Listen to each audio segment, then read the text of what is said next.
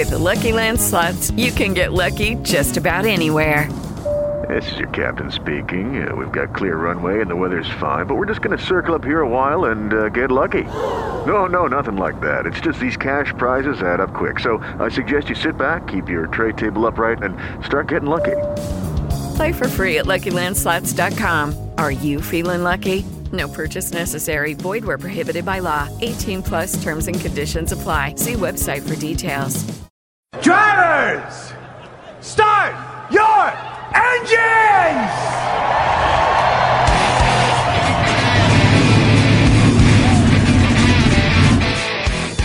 It's the pace car! What for? Because you hit every other damn thing out there, I want you to be perfect! When I'm driving, I got a guy on the radio who talks to me. It's him. He talks to me.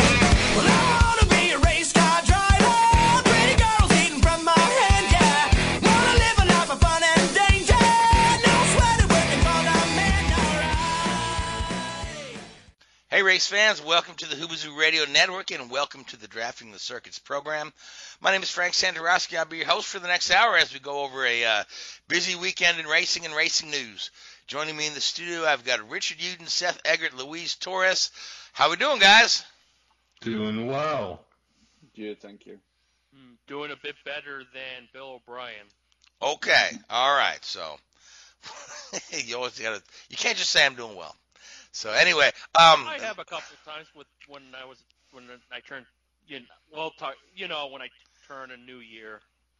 All right, at least that only happens once a year. I'll give you that. So, anyway, guys, thanks for joining tonight. There is a lot to talk about. There's a lot of driver movement news. We've got a record equaled in Formula One.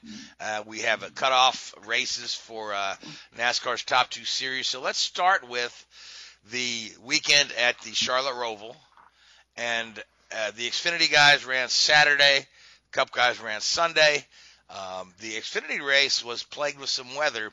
Now, Seth, I don't know if there's a record, maybe of amount of rainfall for the wettest NASCAR race ever, but I would say this one definitely has to be right there near the top because I've seen sports car races and Formula One races and IndyCar races that were red flagged with less rain than this. We're talking huge puddles on the track, huge puddles on the grassy areas adjacent to the track. We saw that one guy when he went off course, he pretty much created a tsunami. Wow. But yeah, he created a tsunami with.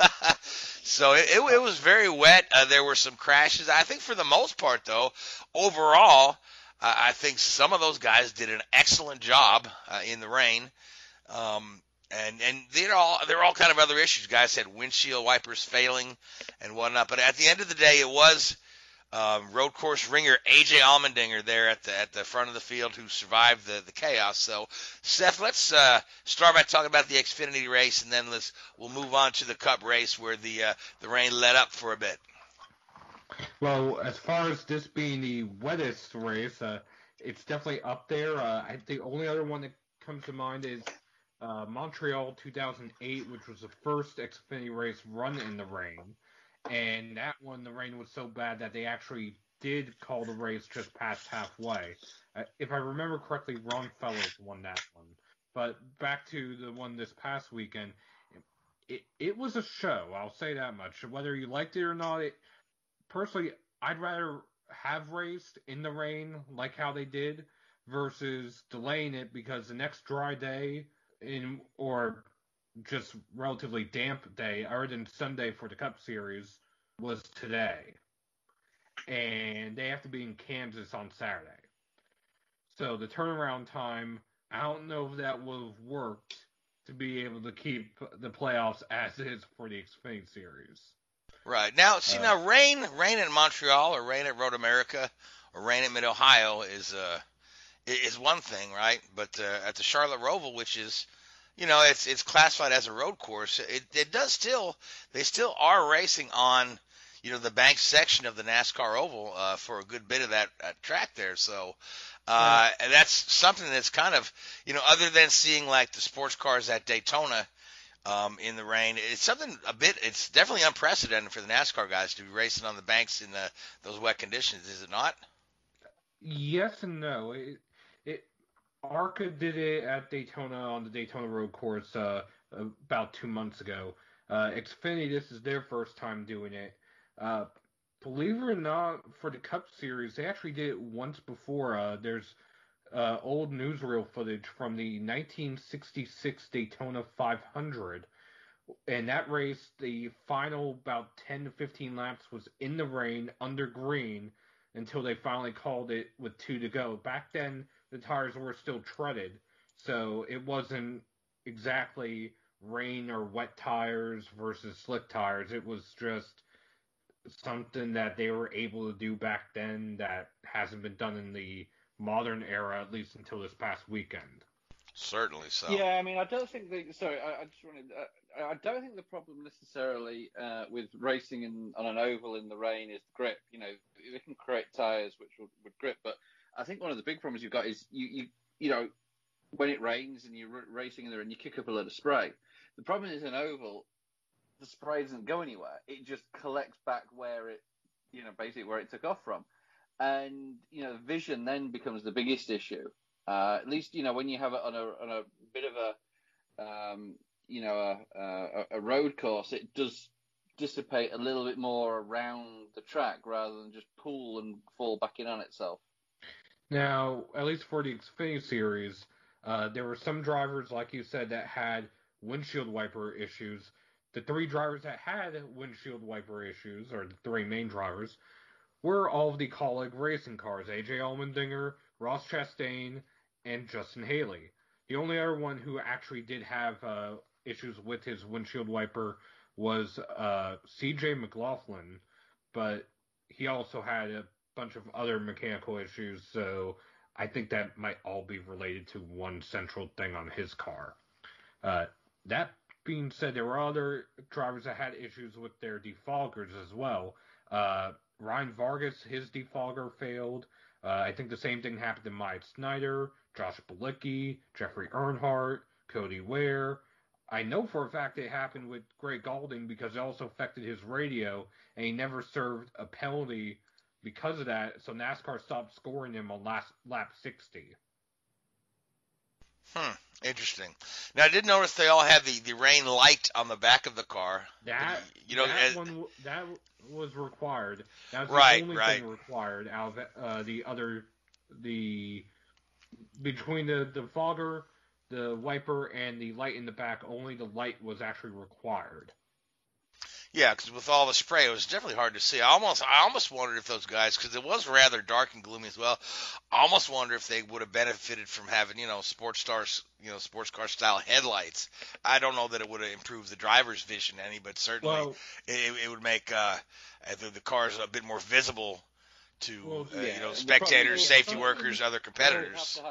You'd have to have those in the windshield, I think, at the front, because if you have them on the quarter panels, they're just going to get smashed, and then you're going to certainly, yeah. Here's the other thing. In the infield, they did have some temporary lights for IMSA. I think they had a total of 15, but it wasn't enough to light up the track to help with visibility. They brought in another 8 overnight in case the Cup Series had to run at night, but they didn't have to in the end. So I was just thinking it'd be kind of tough to know if somebody was right up behind you with all the spray, But again, this is kind of a bit of uncharted ground, Some somewhat. Some of the drivers did it by feel. Some it was the spotters helping them where they could anyway. The conditions were rough for the spotters, the photographers, just about everyone. That being said, AJ did win. Noah Gragson, after getting dumped by Riley Herbst, came back to finish second. Daniel Hemrick finished third. Fourth, Alex Labbe with his first career top 5 finish, and the first career top 5 finish for Mario Goslin's DGM Racing. Chastain was 5th, Cindric 6th. Cody Ware was first career top 10 in 7th. Jade Buford, a road course ringer, with his first top 10 in 8th. Then you had Michael Nett, who was eliminated from the playoffs in 9th, and Brandon Jones in 10th. I say it was a good run for definitely Buford was right up there. Just a couple strategies and obviously kept him out from being further to front. So he had a spectacular race. That's for sure. That's the one that stood out to me the most out of that top 10. And LeBay.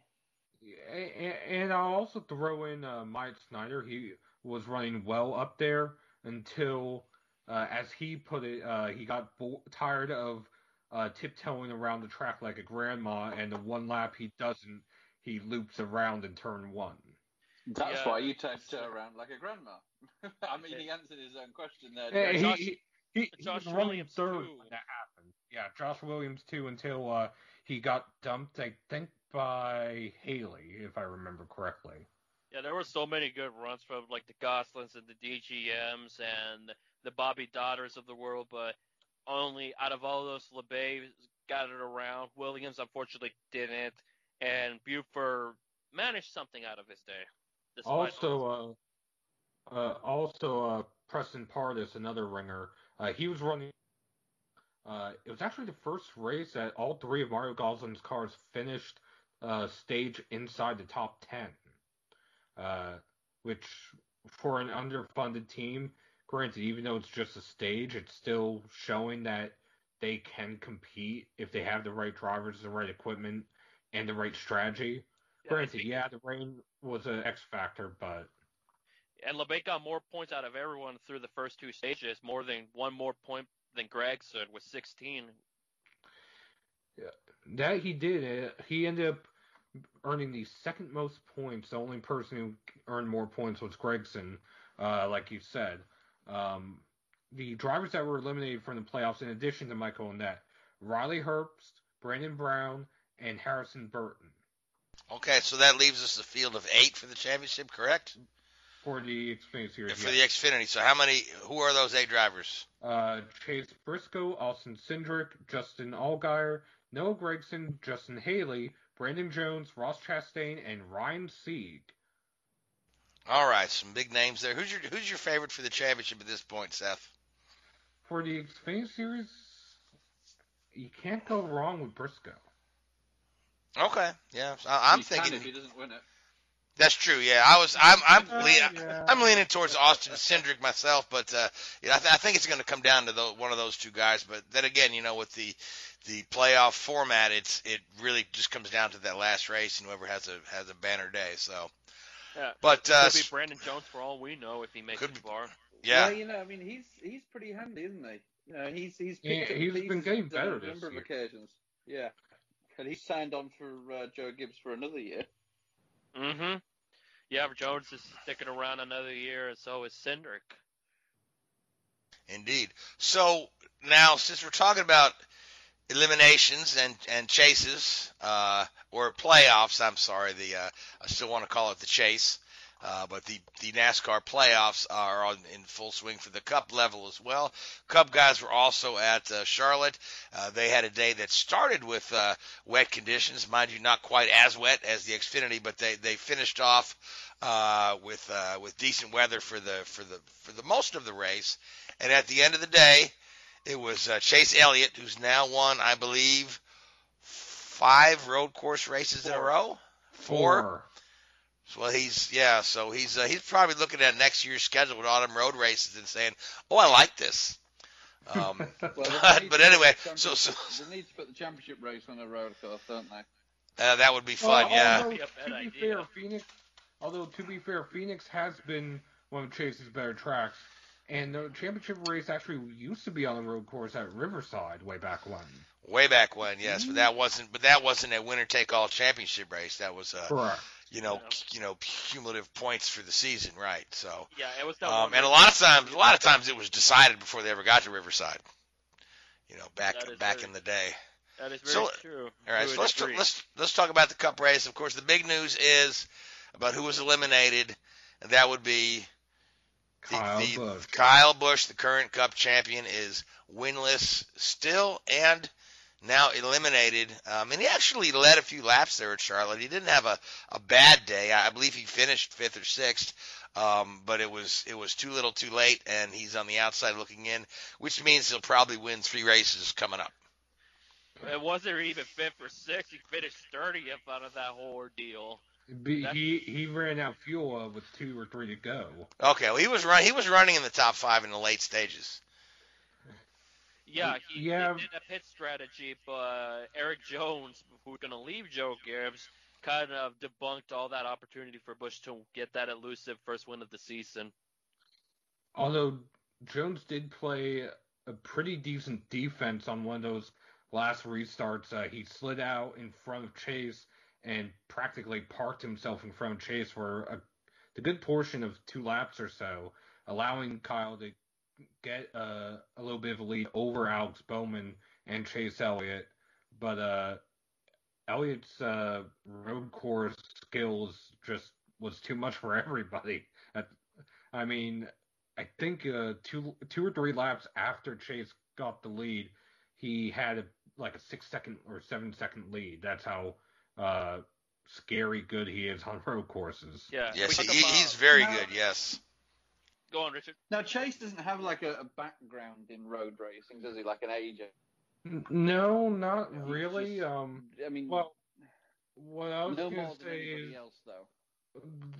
the most I would point to is maybe Mary redeemed a $50,000 cash prize playing Chumba Casino this year. I was only playing for fun, so winning this was a dream come true. Chumba Casino is America's #1 social casino experience. It's serious fun. With over 80 casino-style games to choose from, you too could win life-changing amounts of cash. Be like Mary. Log on to ChumbaCasino.com and give them a whirl. That's ChumbaCasino.com. No purchase necessary. Void where prohibited by law. 18+. Terms and conditions apply. See website for details. The voice in the preceding commercial was not the actual voice of a winner.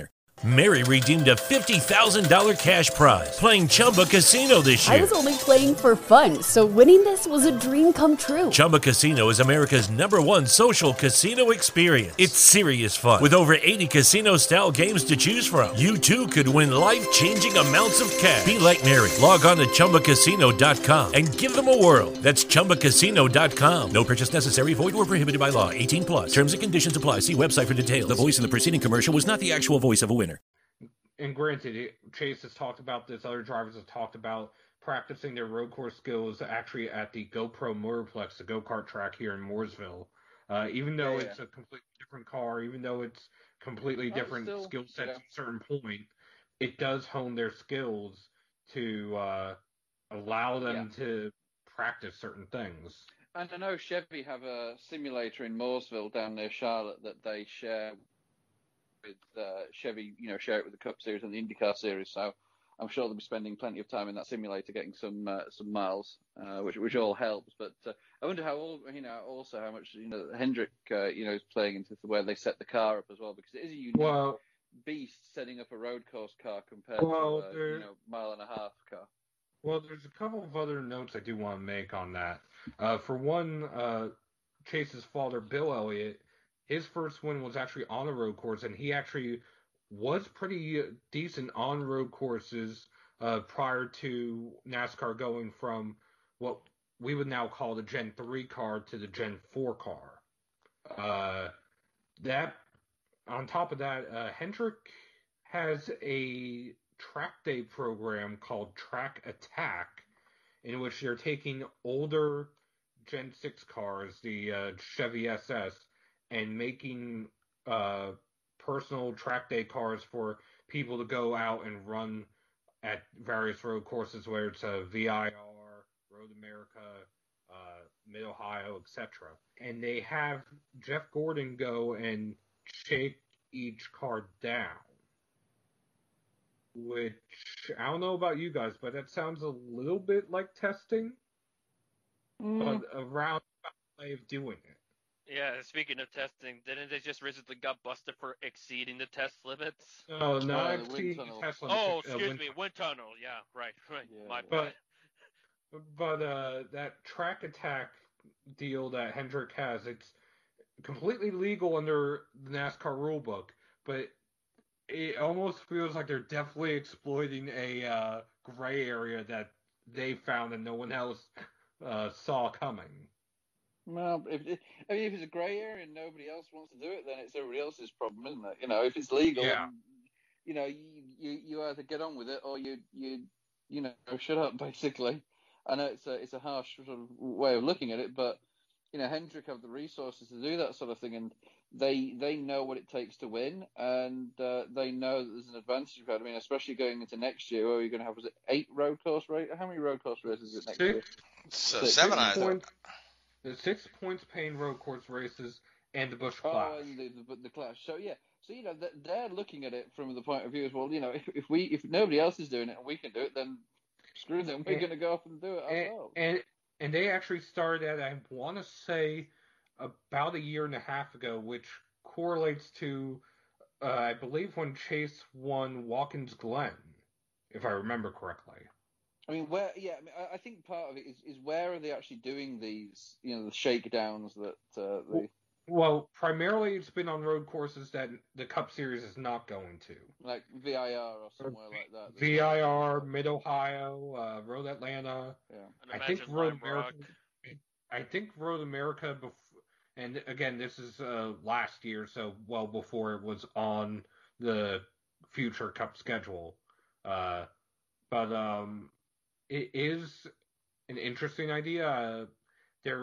I'll have to find the photos of it, but one of them actually crashed at VIR and rolled, so you can get a good picture of what they're doing to the underside of these cars. I think you said you get a good discount on one. Yeah, slightly damaged.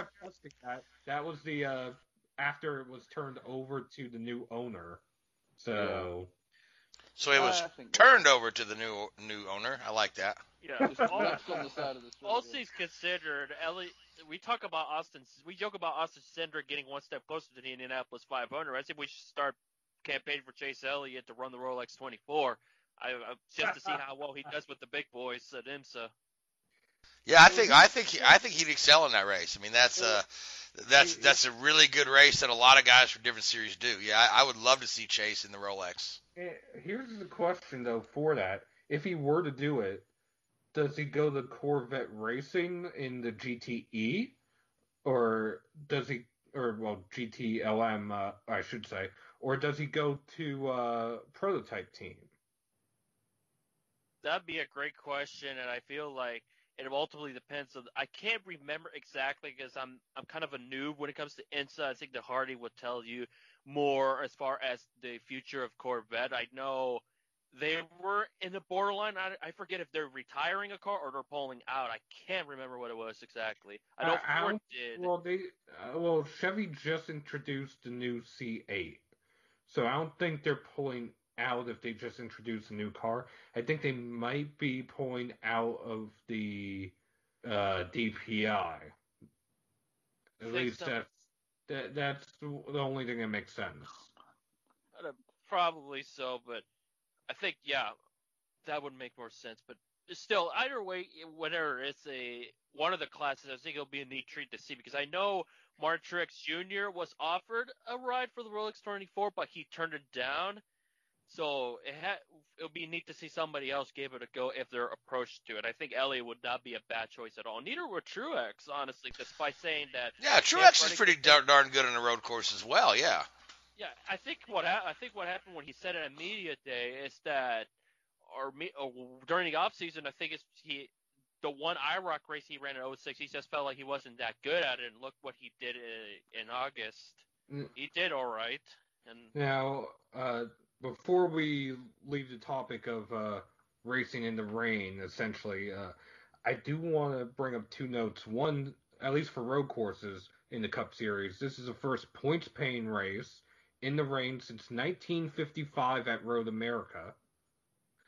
And a stat I came across actually on Saturday for the Xfinity Series, only 2 drivers have actually tested or practiced as far as the national series is concerned in the rain. Terry Labonte in 1995 at Martinsville, and Mike Snyder in the Euro Series last year. Interesting. Yeah. So, all right, so let's talk about the playoffs, the cutoff. We've already established that Chase Elliott is in and Kyle Busch is out, so go ahead and roll off those other names. Also eliminated Austin Dillon, Clint Boyer, and Eric Almirola, which Clint Boyer, this is his final year as a driver. He will be moving to the booth with Jeff Gordon and Mike Joy on Fox starting next year. We'll talk about that a little bit more in a little bit. Moving on, in addition to Chase, Joey Logano, Kurt Busch, Truex, Alex Bowman, Kevin Harvick, Denny Hamlin, and Keselowski. All right, so we're set with our field of 8. Headed on to the next round where we'll eliminate 4 more people before the championship finale at Phoenix here in about a month.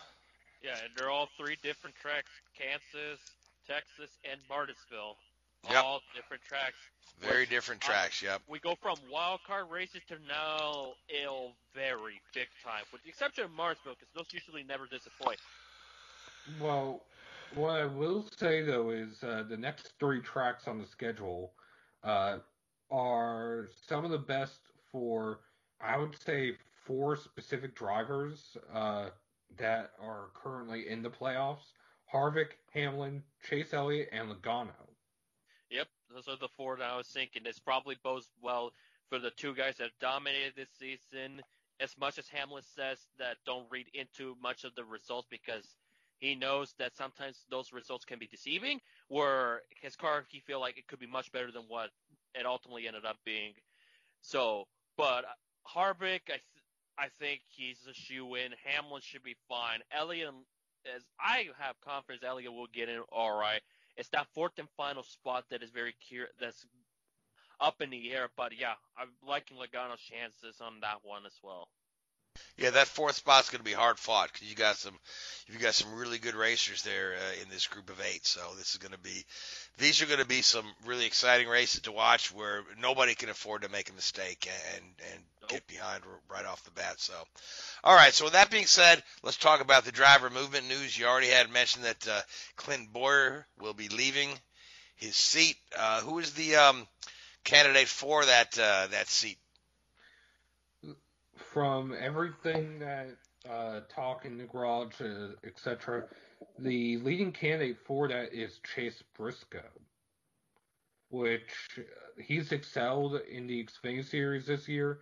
I believe he has 8 wins, which he jokingly said earlier in the year he needed to get 8 wins in order to move up to the Cup Series next year. I just can't see it being anybody else at this point. Would have been 9 had he not spun it with 2 to go in the wets. Another one I've heard is Kyle Larson.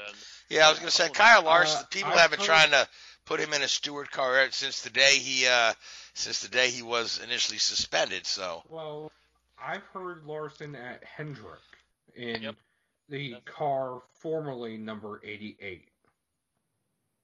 Yeah, it's because Bowman is going now to the 48 this coming season in 2021. Yeah.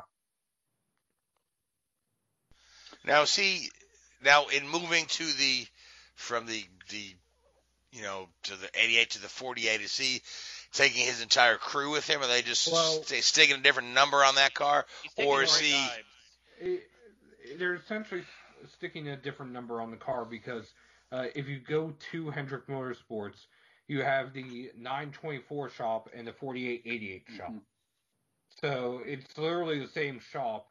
They're just going to be putting a different number and a different sponsor logo on the car because Ally is staying with the 48 and embracing Bowman. Essentially. Okay, yeah, I was wondering if there's any rhyme or reason to him taking the other number, so it's sponsor related. In a part, it's sponsor related. So my guess is that whoever they've got lined up to fill that seat, Ally doesn't want to be associated with them, so that would make you think it's somebody who has a little bit of a controversial history, a la Kyle Larson. Yeah, Ally is going with Bowman. Which brings me to another point. William Byron doesn't have a full season sponsorship. He didn't even before this season. There was 2 races that were scheduled to be Hendrick Auto Guard. Well, Hertz, after they filed for bankruptcy, pulled out of their sponsorship agreement. So now he has 6 unsponsored races. Bowman, when he re-upped, they also announced an additional sponsor. I forget what it was. But between Exalta, Lumar, and that sponsor, Bowman had 6 races of sponsorship. I think you're thinking about Cincinnati.com. Yeah, that's what I'm thinking of. So, just moving those 6 races over to Byron, then he has a full season. And again, that would also assume whoever is moving into the 88 or whatever number it's going to be might have a history of some sort that he has apologized for. And just about everyone, including Bubba Wallace, and I believe even Willie T. Ribbs has said that Larson has learned his lesson and deserves another shot, which, if Willie T. Ribbs is saying that... if Willie T. Ribbs, because we already know how he feels about Kyle Larson when we had Willie T. on the show last year. So if Willie T. forgives him, then that's fine with me. Put the kid back in a car. So now there's another announcement with involving Daniel Suarez. Mm-hmm. That involves him going to another Cup team for the 4th consecutive year in a row with Justin Marks' Trackhouse number 99 Chevrolet. So it's a brand new team, and I believe they got the charter from Germain Racing. No, Germain Racing's charter went to Michael Jordan, Hamlin, and Bubba Wallace. Right. I've been out of the loop mentally for the past couple of weeks, so I'm trying to catch up. I can help with this one. Daniel Suarez and Justin Marks, they're getting their charter from Spire Motorsports, which somehow got a third charter from somewhere that no one can figure out. What is it exactly they're getting from Germain that I'm mixing up? The shop or the facility? The shop and the Alliance. Okay, that's where they're taking over. They're taking over the spot that Germain had, essentially. Gotcha. My bad. And it's Team Trackhouse Racing or something along those lines. Dan Suarez is bringing his longtime sponsors with him, which I believe it was once called Ours. It's now called ComScope, if I remember correctly. And on top of that, Justin Marks is bringing several of his partners along, which I'm assuming, since he co-owns the GoPro Motorplex, that GoPro is going to be one of those partners. Mm-hmm. Plus, Justin Marks has a lot of connections in the outdoor and extreme sports world as a mountain climber when he's not racing. Yep. So I wouldn't be surprised if there's companies that we don't know that might be new to NASCAR that come in. Yeah, I'd imagine. Certainly, yeah. So you say he's doing mountain climbing in addition to racing a car? Yeah. So all he has left is bullfighting, and then that's the Hemingway quote, right? That's pretty much it. When I talked to Justin at Sonoma in 2018, he was talking about all that stuff. Yeah, if I remember correctly, during the 17-18 off-season, Justin Marks climbed Mount Kilimanjaro. And I think between the 18 and 19 off-season, he climbed K2, which is the second highest mountain in the world. And I think he was supposed to climb Everest this year, but COVID happened. Yeah, COVID ruined a lot of people's plans this year. Maybe you could do Pikes Peak and kill 2 birds with one stone, you know. I was going to say, maybe if he spent his off-time karting, he'd be winning races like Chase Elliott. Well, this is the thing. Marks may have still climbed it even before, the shutdown and all that happened. I honestly don't know. Last time I checked, he still had plans to do it, but I think it was postponed a week or two, so I don't know if he ever actually got to do it or not. Yeah, that'd be interesting to find out. So, let's move forward. So we're off to Kansas next. Yes. Right. Anybody want to pick a winner for Kansas? Like I'll say Kevin Harvick. I'm gonna go with Bowman on this one, and a little surprise in there. I think this debutante Hailie Deegan will finish. I'll give her 17th in her truck race. That's a little bonus pick. Okay. Seth? I'll go with Chase Elliott for the Cup race. He and Hendrick in general have been on a roll, at least in recent weeks, and it seems like they're just starting to get up to form at the right time of the year for both him and Bowman to possibly make a charge at the round of 4. All right, sounds good. Now, Richard, who do you like for this? Nobody's picked my pick yet, which is great. For a change, Keselowski. All right, Keselowski keeps. Win for him will just be that final 4th spot there. Yeah, that's the thing about this format. If you get somebody there in the bottom half of that top 8 right there, jump up and win the race, and that's a spot. Every race win is a spot. So, speaking of race wins, Lewis Hamilton has finally matched Michael Schumacher's all-time record of Formula One wins, and then of course the debate has been going on and on. Is Lewis the greatest of all time? Is his record tarnished because his car is so good? Anyway, but all that aside, just historically, if you look at this in a historical context, there's not that many guys that have held the all-time win title, and there have been big gaps in between those records being broken. If you figure the first guy to win 2 races was Fangio back in 1950, which made him the first all-time winner. Ascari got ahead of Fangio for a bit, then Fangio got back ahead of Ascari, pushed the record to 24. Those 24 wins stood for about 10 years till Jim Clark won number 25, and Clark's win number 25 would be his last win, and then Clark's record stood for just a couple of years till 1973, till Jackie Stewart won 2 more and pushed the record to 27. Stewart's record held from 1973 to sometime in the late 80s or early 90s, when Alan Prost, won number 27 and then number 28, and then Prost proceeded to push that record all the way up to 51, I believe. And then Prost's record stood until the early 2000s when Michael Schumacher got around Prost and pushed the record from 50 all the way up to 91. And of course, Schumacher's record has held since, is it 2006 he won his last race? Yes. At Chinese Grand Prix 2006? Yeah. Right. And then so from 2006 till now, which is, 14 years, now Lewis has got that 91 wins, which is an astronomical number when you consider the number 3 guy on the list right now is Sebastian Vettel with 53 wins. It's a huge gap.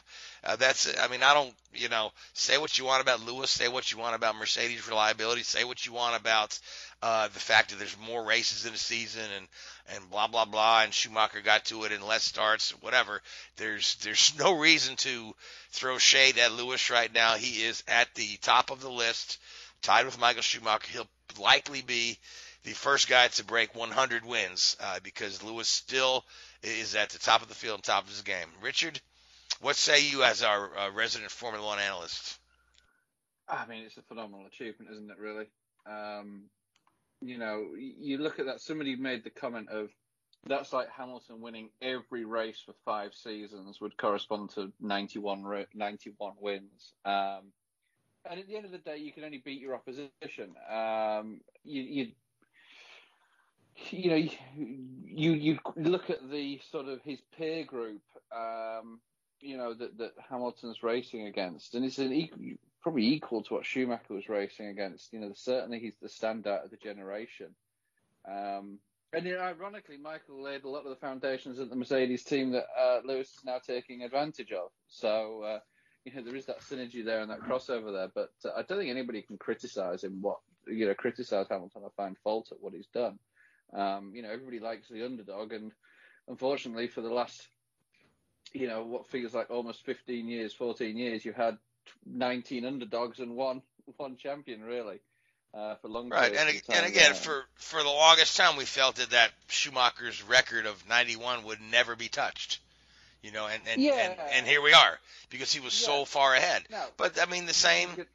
They thought Jackie Stewart's record was going to be really hard to break, these things come and go, don't they? You know, it could very well be that when Lewis hangs his helmet up, nobody matches that for another 50 years or whatever it may be. But, you know, you look at when Schumacher won those titles, there was 16, 17 races in a year. Now there's 20, 21. So you could argue that within Hamilton's career, he has, you know, more of an opportunity to match that tally. But I certainly don't see that this being the end of Hamilton's, win streak. He'll get to 100, I think, relatively comfortably. You've got to remember that Schumacher retired 2 races after his 91st win. I don't see Hamilton retiring anytime soon. So Hamilton will push this, you know, into the hundreds, maybe 110. You know, if he keeps going for another 3 or 4 years, he may even get to 120 mark. Certainly, yeah. It's not out of the realm of possibility. He's been winning roughly 10 to 12 races a year. Yeah, some years more. So yeah, it's not out of the possibility he takes it up to 130. You know what I mean? If he hangs around. If he signs his contract for next year, which he's still not officially signed, but I would imagine that he would. You know, you say, okay, well, you know, he's got another 5 races this year. Maybe he wins 3 of those, so that'll take him to 94. He may hit 95 this year. You know, he'll probably surpass the 100 relatively in the first half of next season. Finish next season at 105. Then obviously the big change that could kick in for Mercedes is obviously the new aero regulations, the new aero package. But again, I imagine they'll be as prepared as anybody for those changes. And, you know, I find it funny in a way when people criticize in any sport, whether it's, you know, soccer, baseball, basketball, motorsports, NFL, you know, whatever it may be, you know, people criticize other teams for being good and winning. You know, did people criticize was it the Dolphins team in the mid-70s that went undefeated? You know, people criticize them for going undefeated. 72 Dolphins. Yeah. Yeah. Well, and you know, like the New England Patriots, nobody wants to give the New England Patriots their due. They all say, "Oh, well, they're cheating. You know what I mean? No, or they've they had were a few undefeated in the regular season. They just didn't win the Super Bowl, so that's why the Dolphins have the distinguished honor of being perfect all year. Yeah, they Exactly. still hold that record, but this is not a football show. No, but you shouldn't criticize people for being successful. And in the end, you know, as long as you're not, suppressing the opposition in any way and making it, you know, as long as it's a level playing field. And yes, money does come into it. I agree, but are you going to criticize Mercedes for wanting to put the money in? Why don't BMW step up and put the money in? Why don't, you know, Chevy step up and put the money in? Why don't Ford step up and put the money in? They've tried, but never been successful. So you cannot blame Mercedes for being successful. You cannot blame Hamilton for being successful. You know, I'm going to tell you this. Hamilton has not achieved his success without a phenomenal amount of hard work. Hamilton has not achieved his success at Mercedes without himself putting a huge amount of input into the development of that car and the progression of that car. You know, you look at what Fangio did back in the 50s. He won 5 world championships with 5 different teams, I think it was. At the time, it was far more black and white as who was the best car. And he would just, at the start of the year, look at the cars and go, well, the Maserati's the fastest this year, or the Ferrari's the fastest, or the Alfa's the fastest, and go to the fastest car. You know, Hamilton. Fangio was known to ask the team to have his teammate pull over and swap cars if his teammate's car was faster than him. Yeah. So it was a little. Yeah, Fangio was he was the prototypical number 1 driver of the time. Exactly. But you can't blame Hamilton for that. You cannot blame, and he's come up against, you know, some pretty damn good teammates. You know, you've had Alonso world champion in there, Button a world champion in there, you know, Rosberg a world champion in there. So he's been teammates to 3 different world champions, and you know, Rosberg's the only one that's beaten him and won a championship in that year. But you know, he's proved himself against, especially Alonso, arguably, you know, a driver that you'd put in the same breath. So. You know, multiple world champions, so you can't criticize the guy. You know, maybe you can criticize him for some of his off-track behavior, but certainly, you know, when the helmet goes on, the visor goes down, you know, you can't question the guy. Yeah, I think it was one of the Mercedes principals put it best when he said, when anybody says that Lewis only won because he's in the Mercedes, that person should ask themselves, why aren't I in the Mercedes? Yeah, so Exactly. in other words, there's a very good reason why Lewis is in that car. The best. Yet he had a couple relatively off years before he moved up to Mercedes. Oh, sure, with 2013. McLaren, yeah. And that was ironically with a Mercedes engine. Yeah, and where Jenson Button was probably the better of the McLaren drivers. And that was more on, I think, the driving style and the style that suited the cars at the time. Hamilton adapted very, very quickly to the turbo era car, probably better than anybody else. And Mercedes as a team,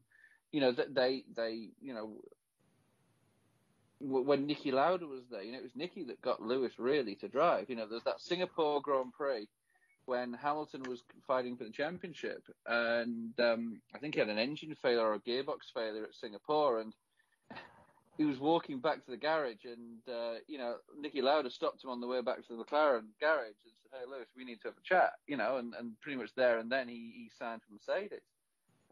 So a lot of that was due to somebody like Niki Lauda, creating a game plan and executing it, and for every single person involved in that team has to take a huge amount of credit there. So, I find it very hard to question his success. Certainly, yeah. Yeah, people want to cheer for the underdog on a race-by-race basis. We love it when guys like Gasly win a race, or even when Bottas wins a race, or anything like that. People love it. But over the course of a season, nobody can. Even the season that Rosberg won the championship, you could argue that Hamilton was the better driver that year, and it was just the whole inter-team dynamic. Something went on, and Lewis has said when he retires, he will explain what happened in 2016 within that team, because the team swapped at the start of that season. So all the mechanics that Lewis had for 2015 and 2014 and the years before went over to Rosberg's car. So something happened within that team that we don't know yet. And Hamilton has said he will, spill the beans, as it were, when it's all, come to pass. I honestly hope so, because if Alex Riley's not going to tell us about John Cena, I hope Hamilton tells us about Rosberg. But let's. Yeah. I just want to if you just fathom how long it's going to take for somebody to match this record. The next closest active driver is Vettel, who's at the end of his career, and Vettel's, 40 races behind, with 50, he's got 53, and then the next young guy up there, are Bottas and Verstappen with 9 wins apiece, right? Yeah. So they've got 10% of Lewis's total right now, because Kimi's up there, but he's not. Alonso's still active, but he's not going to win that many more. Those guys are at the end of their career. So this record will stand for a couple generations. I would have thought so. I think you've got to look at the question of, how old was Hamilton when he made his debut in 2007, I think, wasn't it? He was probably, 22, 23 maybe? He wasn't he wasn't 18 or 19, so he's probably, Verstappen has a few years head start on him, so he's probably at 9 now where Hamilton was at 0. So, but, you've got to look at, is Verstappen going to get in a car that is dominant for a 5 or 6 or even a 10-year period, like the Mercedes has been? And he could work because, I don't doubt that Verstappen is, from a driving standpoint, Hamilton's equal. And I think he's probably the only guy that is. And some of the comments coming out from Helmut Marko regarding Red Bull's desire to pick a teammate is very telling on that. He doesn't think there's anybody out there that can get within a quarter of a second of Verstappen. Which is, for somebody, Helmut Marko is obviously going to pick up his own driver, but it's an interesting statement. The fact that Albon's about 3/4 of a second behind Verstappen tells him everything you need to know about Helmut Marko's opinion of Alex Albon. But, obviously Max is the obvious choice right now, but outside of that, they're probably not even born yet, are they? That's what I was thinking. Yeah, they may not even be or active in the series. So let's talk about the race very briefly, because I want to save some time for all the earth-shattering IndyCar news. But we had the weekend got off to an interesting start for Lance Stroll, who was feeling ill. feeling ill to the point that he couldn't get off the toilet. Nico Hulkenberg was drafted on short notice. Had to start at the pants on the outside and did a Silverstone impression again. Even more so than Silverstone. You know, I mean, it was literally the last minute because Friday practice was rained out. Right. We've been talking about rain in the Eifel Mountains, and you know what? It rained. It robbed us from Isla and Schumacher practice run. Yeah. Very unfortunate for them. Both of those young drivers missed out on a chance to show what they're capable of. But then, you know, again, we talk about this condensed, and actually at Imola in a few weeks' time, they are running a 2-day weekend with practice going. There's no Friday practice because the teams will be travelling from Portugal and not getting there in time to set up for Friday running.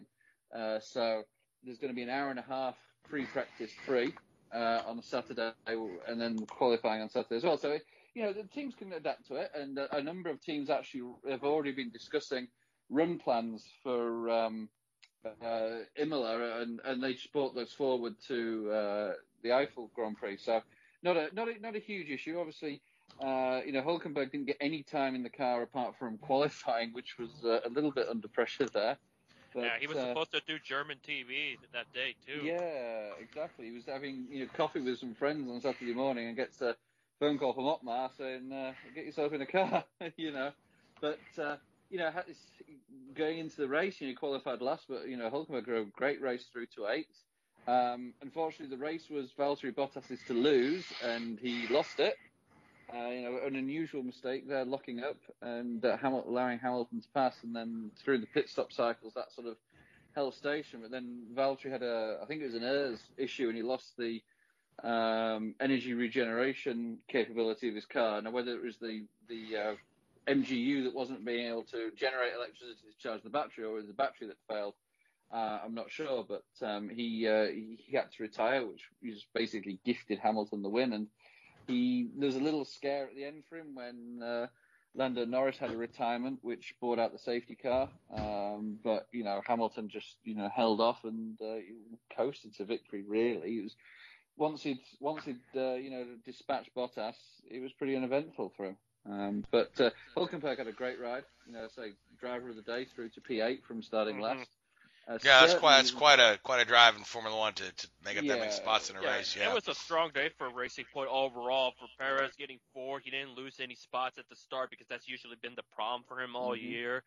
And then also another standout was Daniel Ricciardo putting Renault on the podium for the first time since Nick Heidfeld almost a decade ago. I mean, now you're basically in a position now where teams like McLaren, Renault, and the like can pick up that podium because, and again, this is no disrespect to Alex Albon, there's basically only 3 drivers that will fill the podium positions week on week. You know, Lewis, Valtteri, and Max. You know, there's really nobody. You know, Albon's running mid-pack at best. Yeah. Yeah, and then the Ferraris are nowhere to be found as usual. No, I mean, Leclerc is doing everything he can to salvage something. I mean, he's wringing the neck of that thing, but you know, you could do that over one lap of qualifying, but doing it over a 70-lap race is a different story. So you know, it's difficult for them. You know, Sebastian had a interesting race, a couple of spins. You know, trying to pass one of the Alphas, I think it was. Well, we haven't talked about another record that was set this weekend. Kimi Räikkönen becoming the most experienced Formula One driver, and to put it bluntly, he couldn't give a shit about it. Yeah, that's typical Kimi. Yeah, so. Yeah, he's like, yeah, whatever, I don't care. All right, so where are we off to next? Because we've got to save some time to talk about IndyCar. So where are we off to next? Portugal. In 2 weeks. October the 25th. Yep. All right, so that'll be that'll be a great weekend of racing, October the 25th. That's when the Indy cars will be at St. Pete settling their season. And speaking of the Indy cars, we did have some bombshell smooth. Yeah, we did have some bombshell news that you know, Oliver Askew, who's had to sit out the last race due to concussion syndromes, is now been released by the team after St. Pete. They say that he will be in the car at St. Pete so long as he's medically cleared. But then after that, he's he's free to look for a ride for 2021. This has led some folks to harbor a bit of animosity towards the Arrow McLaren team. There's the feeling that that his being released is due to his injury. There's some rumblings that his release is due to some things said by his management team, which is Spire Motorsports, to the Associated Press along the lines that kind of indicated that the team did not have his own Oliver's well-being in their best interest. So the real story lies in between somewhere. But either way, at the end of the day, it was 24 hours later when Felix Rosenqvist was announced as being the guy that's going to take that seat. And that's the one that surprised me, came out of nowhere. I was under the impression that Felix was pretty happy at Ganassi, that Ganassi was pretty happy with Felix. Felix had won a race this year. But I don't know if McLaren threw a pile of cash at him. I don't know if perhaps Rosenqvist is not quite – I mean, this guy has a capability to be a team leader, but with Dixon in the picture – he's not. He'll always be the number 2 to Dixon at that team. That team is built around Dixon since Dario exited. Yep. So well, here's what is surprising. It's surprising to a degree, but it's not at the same time, because you know what this means. It may not mean anything, but that could probably put Johnson in that 10 car with Felix going to the new team in 2021. The question will be who will be running the ovals, or if they're still keen of having a 4th car for Jimmy, with spending on sponsorships. That's why I'm not awfully surprised with that. Yeah, that's the big question mark. Is this a full open seat now, or is that going to be JJ's seat? And then of course, there's some rumors that it might be Tony Kanaan in the oval races that Jimmy doesn't race on. But there's only 3 oval races. Throwing that out there. Hasn't closed that yet. Yeah, but they would enter if Johnson wanted to do the Indy 500, they'd probably enter an additional car. A lot of teams enter an additional car at Indy, so that's what remains to be seen. If that opens up a seat for somebody like, maybe Oliver Askew to go over there, or perhaps Elio Castroneves is looking for a full-time ride, and he's keen to announce. He said he's going to announce his plans in the next couple of weeks. For me, the most likely scenario for Castroneves is that he stays full-time in IMSA with the Michael Shank team, which is taking over the Acura program, and that Shank puts him part-time in an IndyCar as well, including the 500. I can see that happening. I can see that being as a good pairing there. I don't see Castroneves going over to Chip Ganassi at this stage in his career, taking over the 10 on a full-time basis. I just don't see it. It's, and I don't see, there are a lot of rumblings that Castroneves was going to grab that seat that's being vacated at McLaren. Yeah, and there's also rumblings that McLaren is expanding to 3 cars as well. So maybe Elio will land there. But, the Rosenqvist thing threw a kink in a lot of people's silly season scenarios right there. Yeah, real quick on Askew, that wouldn't surprise me if it happens if he somehow jumps to Ganassi, considering he had that couple of tests with them last year before jumping on to Arrow McLaren. But the biggest rubbish thing about the whole ordeal is that this just does not help the reputation with Arrow McLaren. They already were hot water for how they dealt with Hinchcliffe, and now they have to go with this. I'd imagine PR Nightmare, when you're basically getting rid of a guy due to how they handle the concussion. Now, Richard, you had something to say, so I'll let you finish. Oh, yeah, no, I was just going to say, Frank, you're saying that McLaren could be throwing a lot of cash at Rosenqvist. I mean, I know I can think of, that Felix is a bad driver, but I can think of other drivers that they'd, throw cash at. I'm not saying he's bad, but if you're looking for a guy to lead a team, is Felix your guy? Well, I mean, is Elio your guy? You know what I mean? Yeah. Is Perez your guy? Perez could throw a load of cash at you. So, I think Perez is still looking for a seat in Formula One, although he's been rumored there as well. Formula E champion getting a seat with Rahal Letterman, was it? Yes, yep. Yeah, DaCosta. Yeah, he's a, he's a pretty good dude. A solid little driver. Yeah, there's lots of guys out there in Formula E that could step up to IndyCar, and especially with the way that the season I think, obviously this year's been a little bit of a, freak, obviously, as we all know. But, one of the plans was that, especially with guys like Andretti who run IndyCar and Formula E, there's no overlap in the season. So I could quite easily see some drivers, when everything gets back down to, settle, run Formula E and IndyCar.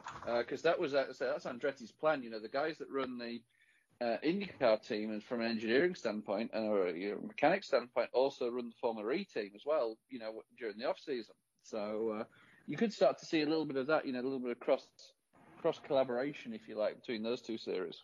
I think that'd be neat when that time happens, because sooner or later, depends on Marco when he wants to just focus as an owner, because he could become open. I've heard in a while, erroneous rumor that maybe Marco steps down. I don't know. Oliver Askew did all his Indy Lights with the Andretti team, so they Askew wouldn't be a bad fit at Andretti. But the other thing I wanted to mention on Askew is that there's a lot of folks throwing shade at the team, but almost nobody's throwing a little shade back at Askew for racing with concussion symptoms and not being forthcoming about it for a couple of weeks. Yeah, I wanted. You know what I mean? If I was one of his competitors, I'd be a bit angry and frustrated, because this, if that's putting the safety of his competitors at risk. Well, do we know this? Do we know the timeline of certain? Was it that he just didn't say anything, or was it that the team encouraged him not to say anything, or was he put external pressure put on him not to say anything? Do we know for definite that? Well, that's the double vision and headaches and all these things, and yeah, he just didn't tell anybody. Well, the implication from Jeff Dickerson, who's his manager, in the AP interview is that he was afraid he would be replaced if he did come forward with his symptoms. That's the implication. So it seems from there, although it's not spelled out so many words, that he was feeling symptoms, but chose to race and chose not to tell his team. So, and that's, but nobody's making a big deal about that for some reason. Everyone's, oh, poor Oliver. Oliver got fired. But again, the real story lies somewhere in between the lines. It does. Well, but, I think I would turn around and say I think NASCAR has blame NASCAR. Everybody else has. IndyCar has to have a certain amount of culpability here, because at the end of the day, whenever a driver comes back from a broken leg, for example, they have to make sure they can do the extraction test, they can get out of the car quick, and all these things. The Jimmy Blight test. Yeah, but when somebody has these cars now have sensors all over the place, so they'll know how big the impact is. And it's like in Formula One or IndyCar. I'm thinking it's the same in IndyCar. If you have an impact that trips a G sensor, the driver has to go and get a medical check post-accident. And I think even now in Formula One, if you have a big enough impact, it automatically deploys the medical car and a safety car because of the severity of the impact. They want to get, a treatment and assessment. Even if the driver appears okay, can walk out the car, concussion, brain injuries are a black art in many ways. So it would be interesting to know, and I'm sure we'll never find out, what steps and procedure and protocol IndyCar has in place for a driver that has had a big accident like that, that's showing no external injuries. Because I'll bet you a lot of money that you ask, if you've got 22 or 24 drivers or whatever it is in the IndyCar series, or even the 30 drivers that you have at the 500, they all have the same accident. The following weekend, if they're asked to drive, they'll say, yeah, I'm fine. Even if it's just in the driver's mentality. That's how they are. Certainly, yeah. They could have an arm hanging off, and they'll want to race. It's no different than a football player wanting to get back on the field with just tape up my wrist, tape up my ankle. Let me get back in the game. So but anyway, what do they do to test the driver? Do they do cognitive tests? Do they do post-concussion? Do they have a concussion protocol like they have in football?